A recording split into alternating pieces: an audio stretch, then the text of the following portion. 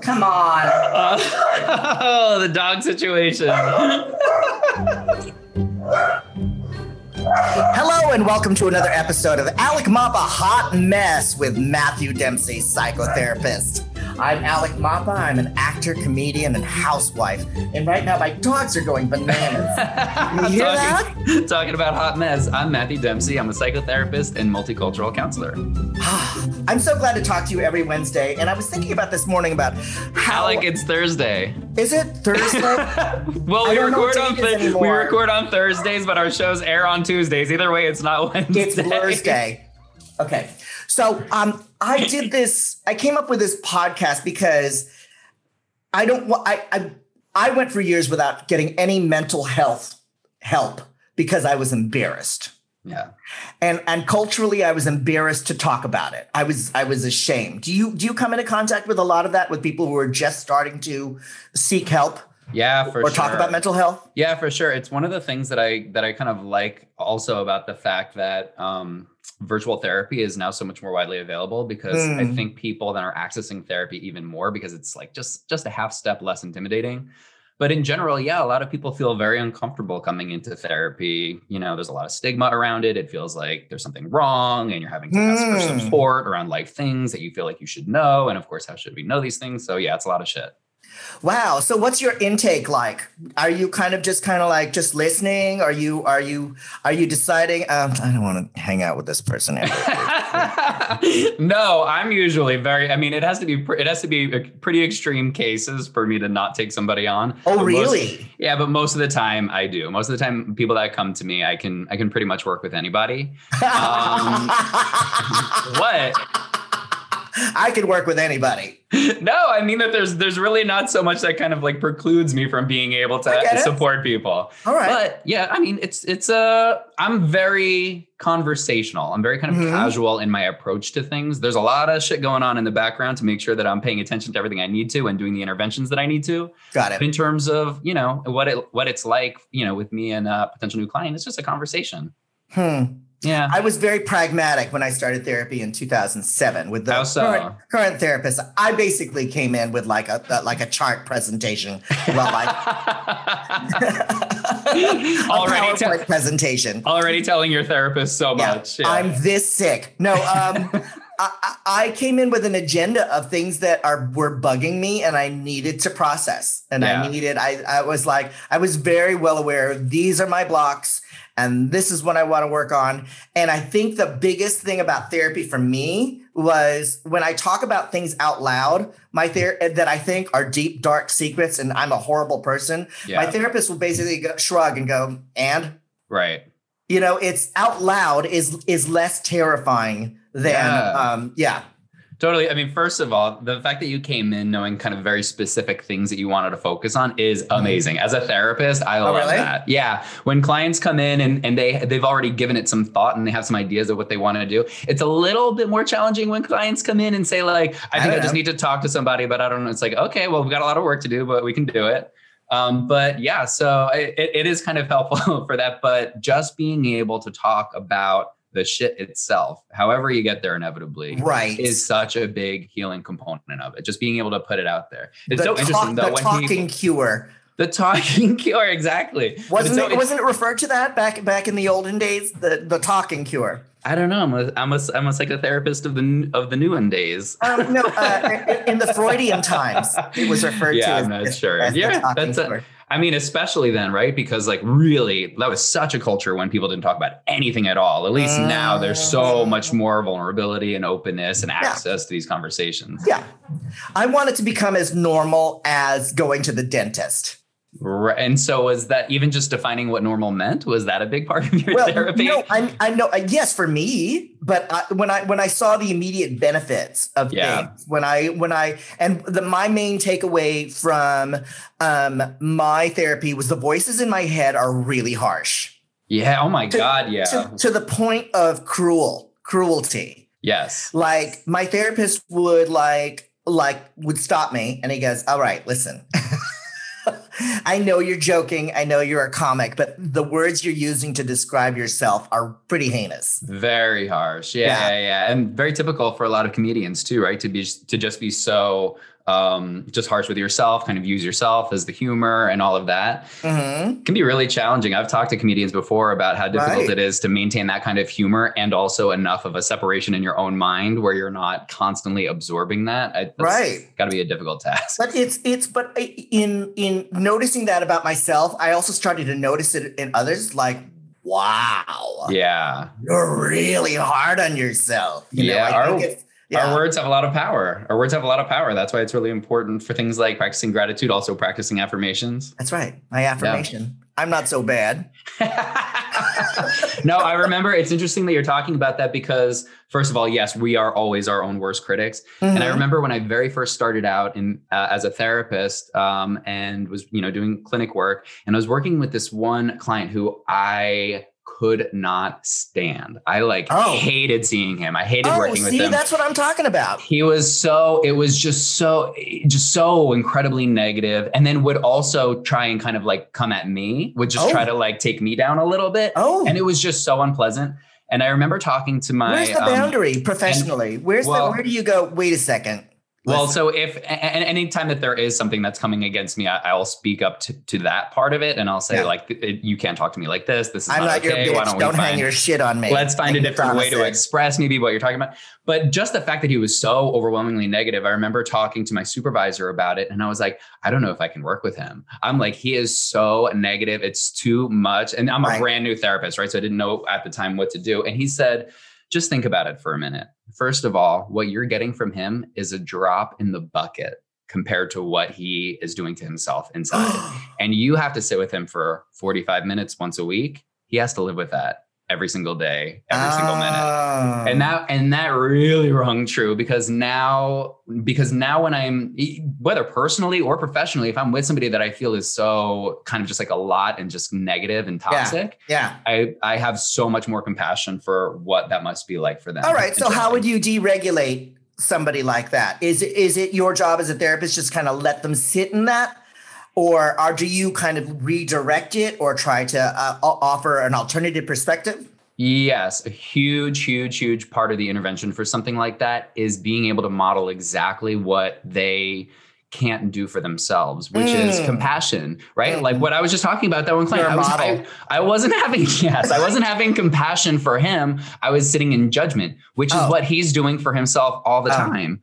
So if I have the capacity to be able to dig deep and be able to find things about him that are redeeming and maybe just try to reflect that back to him, now we're not only setting a tone for what compassion looks like, but I'm starting to now, bridge the gap between me and the client in a way that helps build rapport and trust. And then we can start doing more concrete interventions to deregulate. Did it change anything? Did you find that in that approach that you taking judgment out of it, did it change his dynamic? 100% with that client, with all clients, with all personal relationships. When you're able to kind of just dig deep and find that love over judgment, it always makes, such a shift. I was doing a play at the Public Theater in New York City with an actor who was a complete pain in the neck. And I could not stand working with him. I didn't like his acting. I just didn't like him. And it was just everything about him bugged me. And it was frustrating. And I was trying to reach him and and then I found the same thing when you said judgment. I was judging him and I looked at the script and I was like, my job in this play is just to adore him. That's it. That's my whole character.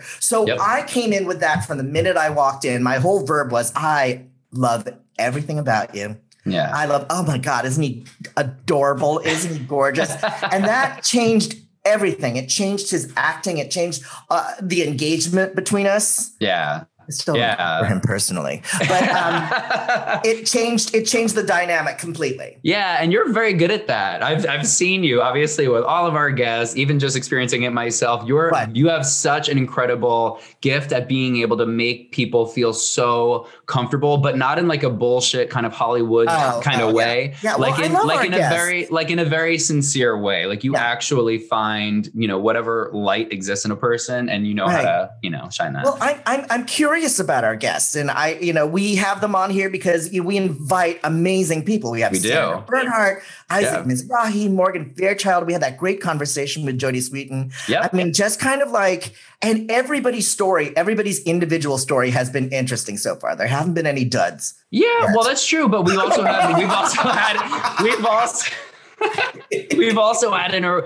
an array of personalities. Yes. And so, but the way that no matter who the person is, what they bring to the table, how their personalities are, you have a really great ability to be able to find that kind of special thing in a person. And that's something that is, that not everybody has. So. Oh, thank you. Yes. I'm going to accept that compliment. Good. You deserve it. How's that? That's great. Normally, I would bat it away by saying something. Well, I was raised by a rageaholic, so I know how to read the room. I'm so excited about our guest today. I am too. We have a really, really great guest. You guys stick around because we have the one and only Alaska Thunderfuck.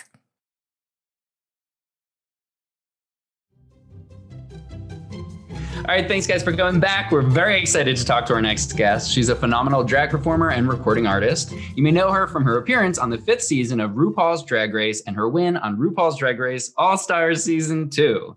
She now co-hosts her own podcast based on RuPaul's Drag Race called Race Chaser. She also created and hosts the Drag Queen of the Year pageant, which is amazing and all digital, so everyone can check it out. Welcome to the show, the one, the only, you know her, you love her, Alaska Thunderfuck. Yay! Yay! Hi! Hi, how's it going? Oh, I'm so excited that you're here. I want to talk about your experience on the show. You had submitted yourself to the show like every other minute. That's right. Yes, every single time I was allowed to do so. Mm-hmm. So how fast does the machine work? Okay, the show starts airing, your story starts airing. How fast do you feel like, oh, I'm famous now? It feels different. I mean, in my case, it was it was faster than normal, I think, because the year before I first got on, my partner at the time was on and won the show. And so it was like, right, Sharon. And it was sort of like expected that it was my turn next. And so like things started to, I was swept up in her, her storm of it. And then I went and did mine and it all just sort of like escalated and happened. I didn't even think about that. You had the previous year to kind of go through her whirlwind. Yeah, and it was a fucking whirlwind. Yeah. What made it a whirlwind? Yeah. I mean, it was suddenly like, okay. So we went from, we didn't have enough money to pay the light bill to suddenly we did have enough money to pay the light bill and we had enough money to buy cocaine too. Yeah. So, and it went from like, it just suddenly all the doors were open and everyone was saying, yes, you can have drinks and you can have drugs and you can have whatever you want. All of a sudden. Yeah. And not everybody handles that well. Right. Not everyone does. Yeah. Yeah. What was that like dating somebody like in such a similar space as you? Because I've been in relationships before where I think especially as gay guys, it's comparing apples to apples sometimes. And I've felt like very insecure. I compare myself. I feel like I'm not measuring up. Like that's been an issue for me in the past. Was there ever any of that competition that existed in your relationship? Well, not really, because I mean, Sharon was really, really the alpha. Like she was the dominant personality. She was the dominant person. She was in charge. She made all the decisions. So it was actually very easy when that was the dynamic because it sort of functioned. But then once I started like my own journey and I had to figure out like what I was doing and what I wanted out of all of this, that's when it sort of, completely imploded in. Because you weren't in a subservient position anymore. It wasn't like, okay, you have your own little plot of land as well. And how did your relationship dynamic change? And how did you notice it? Well, I felt like, at a certain point we just sort of stopped like seeing each other. Like we stopped talking. And I think that, I mean, for my part, I know that I got really swept up in everything. I was doing coke a lot, and I started like having like dalliances romantically outside of our relationship, which we were very monogamous the whole time we were dating, which was like 4 years until sort of the end, and then it got then it was a little loosey goosey, and then it was like, oh my God, I know that I've cheated on him.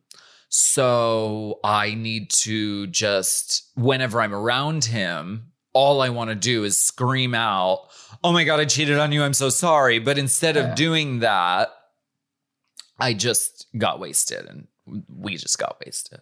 Yeah, that's a choice. That's a choice. That's a choice that I've made a whole bunch. Cocaine ruins everybody. And I've seen it happen like in real time with people. Yeah. Like it's a real mind altering drug. Until I see people and it's like, you're not you anymore. Yeah. You're not. But even thinking about like any of it, right? Like getting wasted or getting, or on coke or whatever it is, it's like to help really quiet down the noise and kind of like dull the pain of the shame that comes up for us, right? Like, especially if we're doing, if we've stepped outside of the relationship, relationships are so difficult and fucking layered. And so it's really, there's so much to pay attention to and understand maybe why people aren't connecting anymore or why we maybe kind of step out at times. But like, these are generally not the conversations we have. We generally think like, if you cheated, you're bad, you're terrible. And so then we can feel all of that shame ourselves too. And it's just easier to say like, fuck this and just get wasted. Right. And it's the whole behind the music thing. I mean, every single behind the music special on VH1 is exactly the same story. Nobody's supposed to get everything they want all at once. And very few people are in. I mean, nobody really has that conversation because it's like, oh, boo-hoo, you got famous, you got a lot of attention, everybody gave you drinks. But it's true that it's like the RuPaul says that fame is a drug and everybody reacts on it differently. And of the girls who've gone through the show, I've seen who's handled it and who hasn't, you know? And so walk us through your experience of like getting to a bad place and realizing you were in a bad place. Well, Michelle Visage was very helpful during that journey, actually, because we became really close doing a production of the Rocky Horror Show. Fun. So we were like living in a house together for like a month. So we became really close, and it was sort of like, that was very much like toward the end of mine and Sharon's relationship. And it was really unraveling, and I was partying a lot. And she was basically like, if I mean, this is your chance right now. And if you become known as the queen who just shows up and gets wasted and then pulls the dick out on stage, then this is going to be a very short run. And that's going to be your reputation. That's going to be it. And so like that, I was like, I want this to be I want to have longevity and do this because this is what I've worked for so long for. Yeah. So that was really a turning point. And part of that meant I needed to like come clean with Sharon, and we needed to figure out what the fuck we were doing, or we were just going to like implode. And then we imploded, and then we broke up, and then I stopped drinking for a while, which was great. I basically stopped drinking as revenge toward Sharon because I was like, every day of our entire relationship, we got drunk. That was what we did. And so it was like sort of when you pick up all the personal effects gifts you got from your ex and you burn them in a box. It was like me putting away drinking was like really, really severing that tie. But it ended up being so fucking transformative because I got to figure out what drag was like for real, sober. And it was like rad, and I got to fall in love with it. And that was a major turning point. Was there anything that was like scary about it and kind of like doing it sober now? Well, yeah, I mean, being on stage is terrifying. Yeah. So it was learning. It went back to like it went back to when I was like acting in like college. Like I was never wasted when I was on stage doing that. Mm-hmm. But it was great. And so it was like getting back to that and like flexing that muscle of like, yes, it is terrifying to go on stage. And then that terrifying feeling transmutes into good shit on stage. So like your instincts are better and your improv is better and like it's a better performance. So it was like relearning that. Because you're right, it is. I'm never scared when I'm on stage, but right before I go on, I'm always like, I perform with Jackie a lot, and like her ritual is like 10 minutes before we go on. Jackie Beat, 10 minutes before we go on. She's always like, "Why are we doing this? I don't want to do this. Why are we doing this?" And then on stage she's fine, but I always feel like. I was at the Laugh Factory with Judy Tenuta, and we were backstage, and we both had that wide-eyed look that like we're about to be shot. Yes. And then I looked at her and I was like, "Why are we doing this?" And she said, "I don't know." Yeah. And I hear from so many performers and they're like, "Yeah, I want to just have a drink to like get my nerves off or like take a pill or whatever." And it's like, no, like those nerves are fucking horrible, but that's your fuel on stage, at least for me. Yeah. You think that being drunk on stage makes you braver, but actually it just makes you talk longer.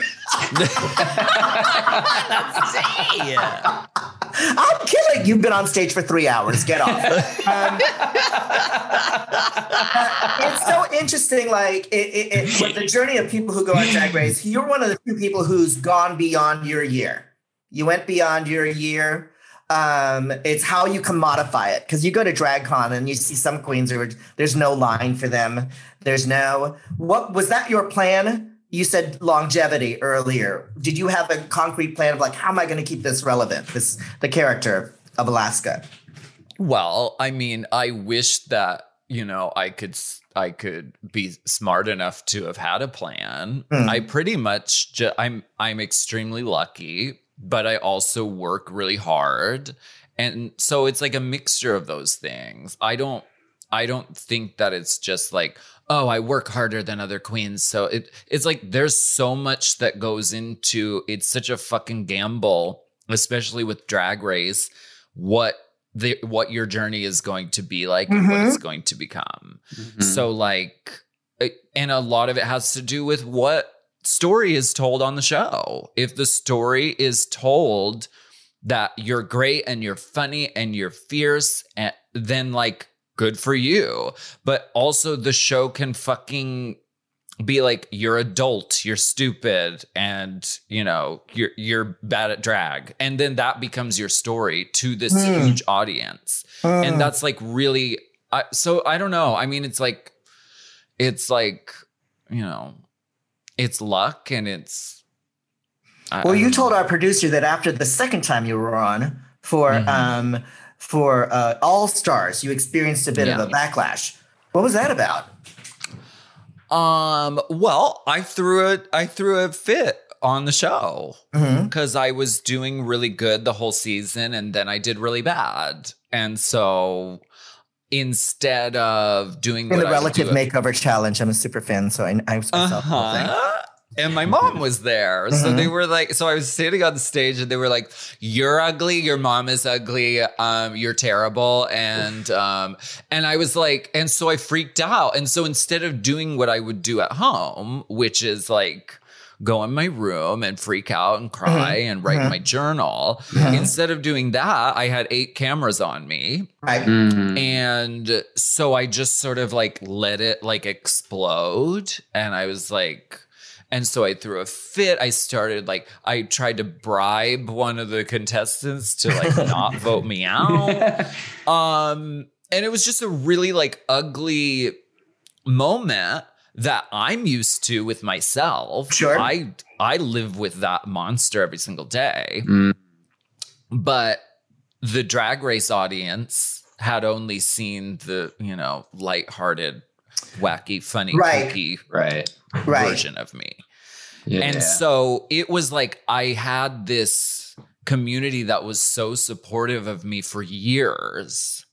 and they were rooting for me and they were behind me. And then all of a sudden, with one episode of television, it completely 100% turned the other direction. And it was, you're a snake, you're a fake ass bitch. I used to be your fan and now I'm not. And it was that, it was just a maelstrom of that. And I mean, the show was bigger than it had ever been at that time. Right. So and it was real time. It was while the show was happening. Yes. Yeah. A show that you filmed like a year ago is now on the air. And so now, I knew, so that whole year I knew this was coming. I knew the episode was coming. I knew it was going to be disastrous. I didn't know how bad. I knew it was coming. Then it happened. And then it was just like this thing that had been my identity, which was like, I'm Alaska from Drag Race. I have a community of people who loves me and supports me and loves my music and the work I'm putting out. And then that had been so much my identity. Yeah. And then suddenly it was like, oh no, you are bad now. Wait, Alaska, do you remember the moment? Like, was it you saw something on social media, or what was the moment that you started to realize everybody was turning? It was, and everybody, is it like a couple of haters or is it like a whole wave of yuck? No, it was everyone. It was everyone. And I'm not the person who delves into the comment section because it's a toilet bowl and it makes me feel like shit. I can't take it. I won't look. I won't I don't read reviews. Like people say, you read reviews. It's like, no, because you take it too personally. If it's good, I take it personally, then I'm full of shit. Like, I'm amazing. And if it's bad, then I'm shit. And you know, it's just no. Yeah. But this was to the point where it wasn't even just in the comment sections. It was tweets at me, and it was messages to me, and it was emails, and it was like I couldn't even just say, oh, I'm not going to turn it on. It was like every time I picked up this like thing, from every this angle. phone, it was people telling me that I'm awful and I'm a monster. So how do you separate yourself from that, or get to a point where you're like, I always talk about it like, where do I get to the point where I'm not taking it personally? Well, wait, how did it in that moment? Sorry, I like not to cut you, but like in the moment, what do you remember feeling? Was there just like panic? Was it anxiety? Were you feeling depressed? Like what was the mood of it? Yeah, it was all of those. It was, I was feeling Magenta. Call the girls. Yes. Yes, it was panic. It was sadness. It was like I felt really betrayed because I guess I took it personally that, that I had a community that supported me, and I thought that was real. And I guess it sort of liberated me from the falsehood of believing that was real. Oh, okay. Yes. And I thought it was just like, oh, well, yeah, of course they like me. I'm great. I'm good at drag. I like, so of course. And then it was like, well, no, that shouldn't be part of your identity because it's just typing in a computer. So it's not real. Totally. It's that thing. We were talking with Jody, who was on Full House for years and years and years. Mm-hmm. And she's like, the work it takes to separate yourself from what you do, to not identify, I'm not what I do. I'm a completely different thing from what I do. And that's what's important. Yeah. Yeah.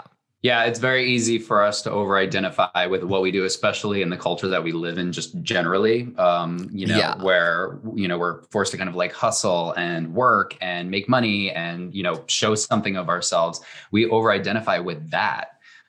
So that when there's any kind of, any backlash to that part of ourselves, it doesn't just feel like, oh, fuck, there's like some setback or I'm getting some heat. It feels like, wow, everybody hates who I am. And then you can kind of feel that. And it's so hard when something like that happens, especially when we've really kind of, started, drinking the Kool-Aid of it all, then, for it to send us into a tailspin where like I've had this happen to me before too, even with just like mild little things on social media where it's like, I start to feel like some panic or anxiety or even, like depression. And it can just like put you into a dark fucking place. I know. And I see so many people go through it. I mean, I've been doing this a long time. So I had my moment where I was not great.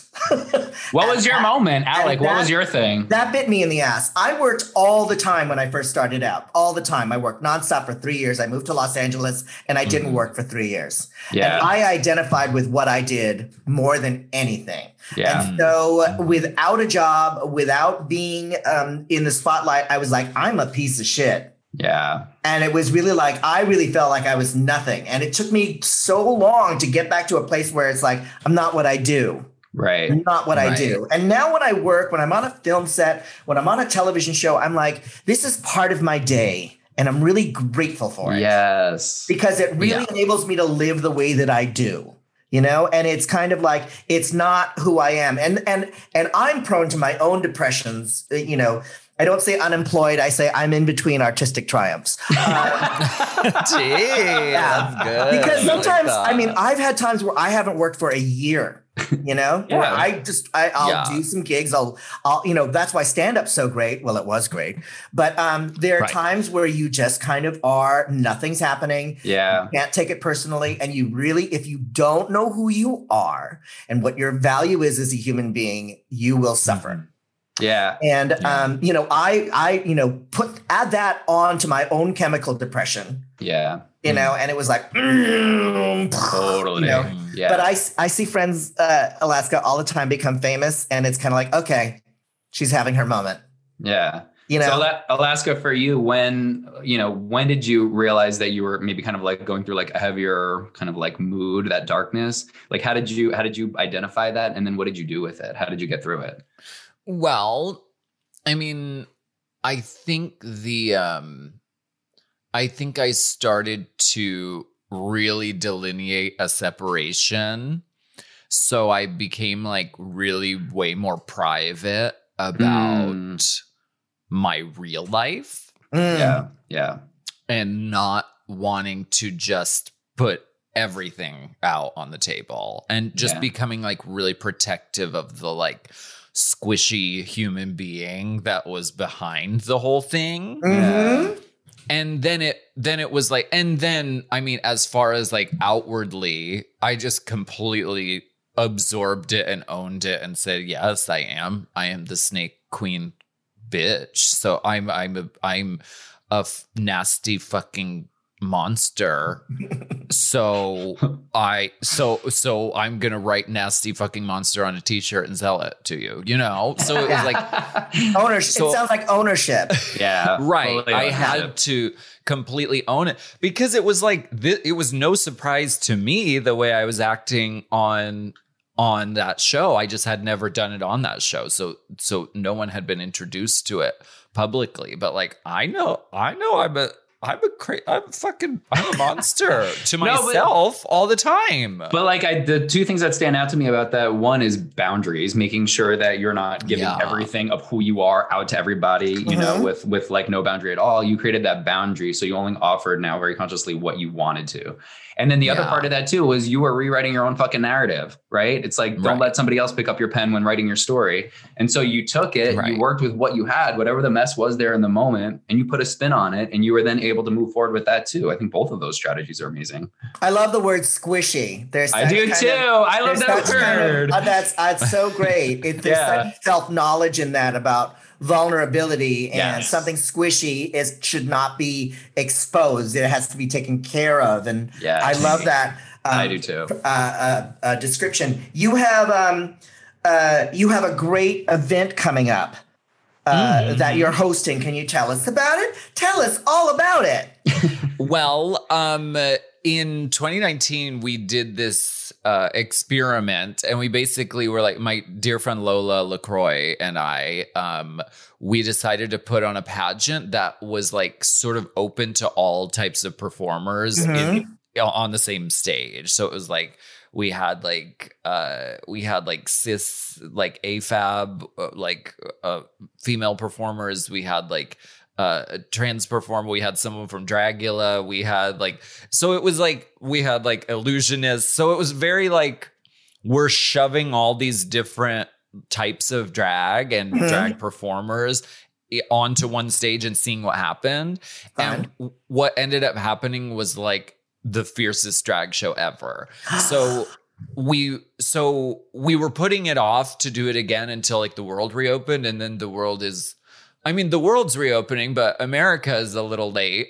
So instead of holding out for a theater, we're like, why don't we just do it digitally this year? So we're going to do it digitally on March 7th on Sessions Live, which is a really amazing streaming platform. And we have an amazing lineup of queens, and it's going to be really great. Queens and kings. I love that. I love that. I love the inclusivity of things, of like letting everybody kind of let their freak flag fly.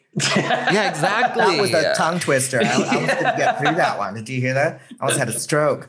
That's great. I love the inclusivity of it. Real quick, I always like ask drag queens there. Like, I feel like the creation of a drag queen is always like a superhero origin story. Like, where does Alaska come from? Because there is a definite characteristic about her, the kind of queen that she is, and her mannerisms. How did that come about? Marijuana. Yeah. Mostly. I mean, really, well, first of all, the name comes from marijuana. Like, it's stolen from a strain of marijuana called Alaskan Thunderfuck.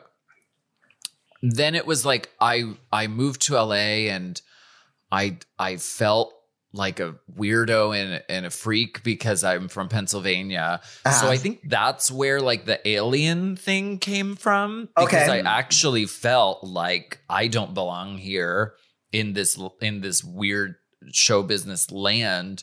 And so I was doing drag to like just like soothe my soul. It was I was not trying to pursue it as a career. I was just doing it to like stay sane. Yeah. And then it ended up opening a lot of doors. And so I just pursued it. But I really feel like the character of her being Alaska, being from space, and like it really, I feel like it channeled itself into me.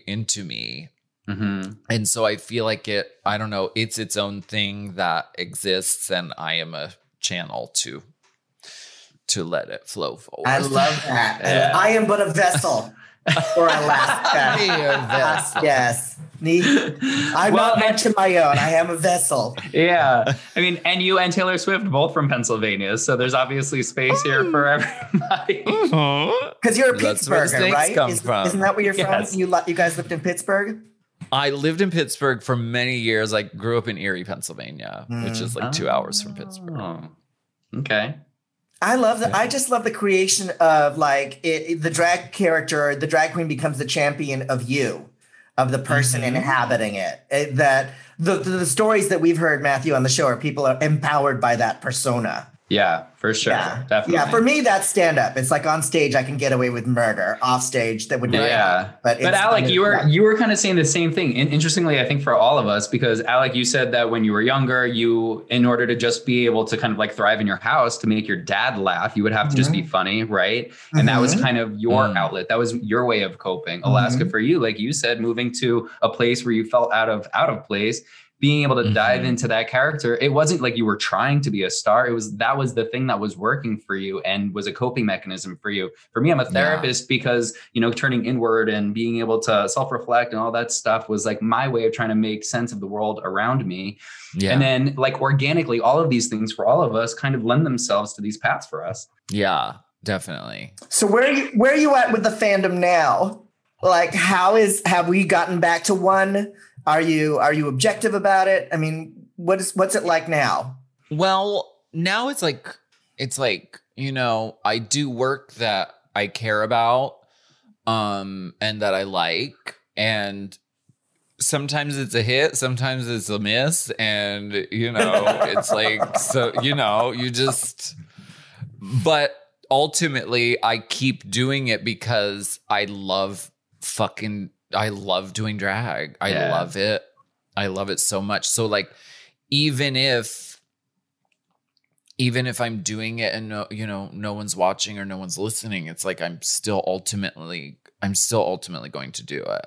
Yeah. So I'm just I'm grateful when I'm grateful when it's a hit. I try to not let it be completely gloom and doom when it's not. Mm-hmm. And, I don't know, keep going. Yeah, I've seen you perform live a bunch. You know what you're doing. Yeah, well, but also it sounds like you know what you're doing, especially because your intention is set that you're doing it for you first. You're not doing it like for the applause and for everybody else. You do it for yourself first. And like Oprah says, you have to find that spark of joy within you that you can light it so that you can illuminate the world in your own way. Thanks, Oprah. Thank you, Oprah. No, but that's the thing about like a performer, when it's just you out there, there really has to become a point where it's like, I make the decision to enjoy myself no matter what. Right. That if I come off stage and I'm like, God damn it, then that's on me. Yeah. You know what I mean? Because there are ways to save yourself even when things go sideways. There are ways to kind of go, you just acknowledge it. Well, there we go. It's kind of like, I thought that was funny when I wrote it. Apparently it's not. Fuck you guys. Fuck all of you.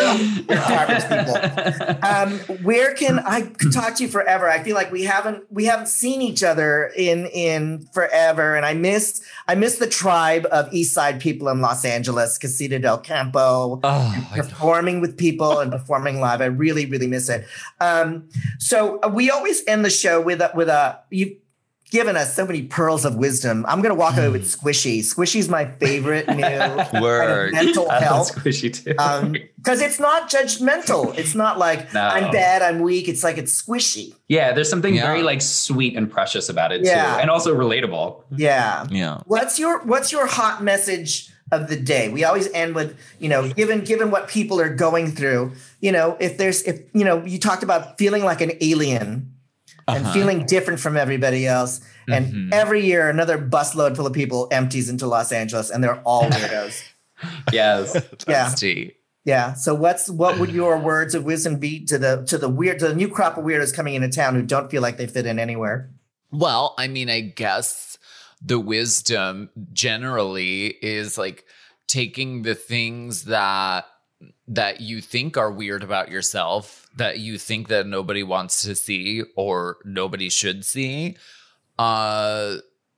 Those might be the things that are gold, that make you special and like sort of invite in other people who feel like there are parts of themselves they can't show. So like take those things that you think are ugly or dumb and like put those out front and say, hi, here it is. Here she is, world. Here she is, folks. Where can folks find you on your social medias? On Instagram, I'm at the Only Alaska 5000. And then you can just go to alaskathunderfuck.com and buy my t-shirt. Pictures of me. Thank you so much for doing the show. Yeah, thank you. You are a bright light and easy on the eyes. You're a very pretty boy. Oh, thank you. Because really that's all that matters. How we look. That's on the takeaway from today. That's the takeaway. Los Angeles. For today's episode. Step it up. All right. Wow. Love you so much. Thank you. Thank you for doing the show. Thank you. Thank you for doing this podcast.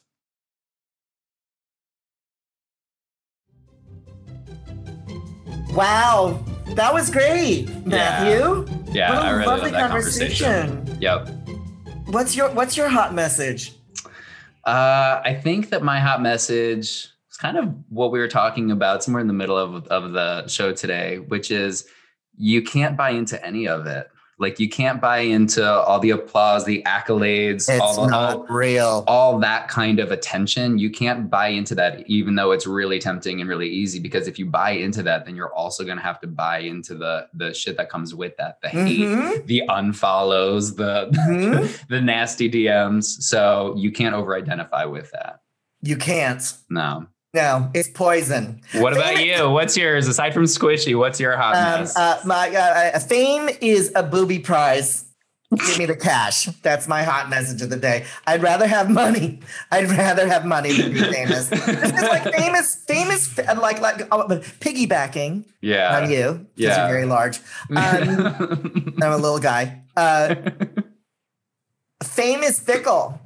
It comes and it goes. And when it comes, you got to know who you are. Yeah. So that you'll be okay when it goes, and it'll come and it'll go. It'll come and it'll go. You can't identify with any of it. Where can we find you on your socials, big boy? You can find me at MJ Dempsey Psych on Instagram and Twitter, and Matthew J. Dempsey Psychotherapy on Facebook.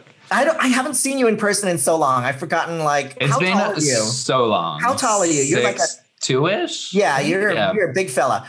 You can find me. That's why I say big boy.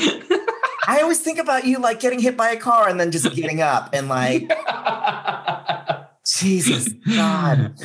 You can find me at Alec Mapa on Facebook, Instagram, and Twitter.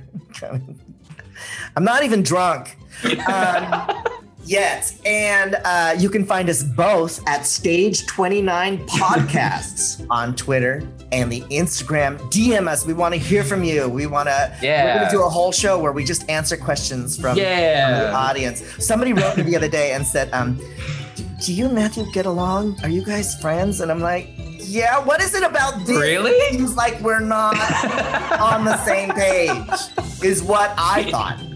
Anyway, don't forget to download and subscribe. We love hearing from you, and tune in next week for some more hot mess fun. Bye, everybody. This podcast has been produced by Stage 29 Productions for entertainment purposes only. The contents of this podcast does not constitute medical or professional advice, do not reflect the opinions of this company, any of its parent companies, affiliates, subsidiaries, promotional sponsors, or advertising agencies. The views expressed by the hosts and guests are their own, and their appearance on the program does not imply an endorsement of them or any entity they represent. For more information, please go to stage29.tv.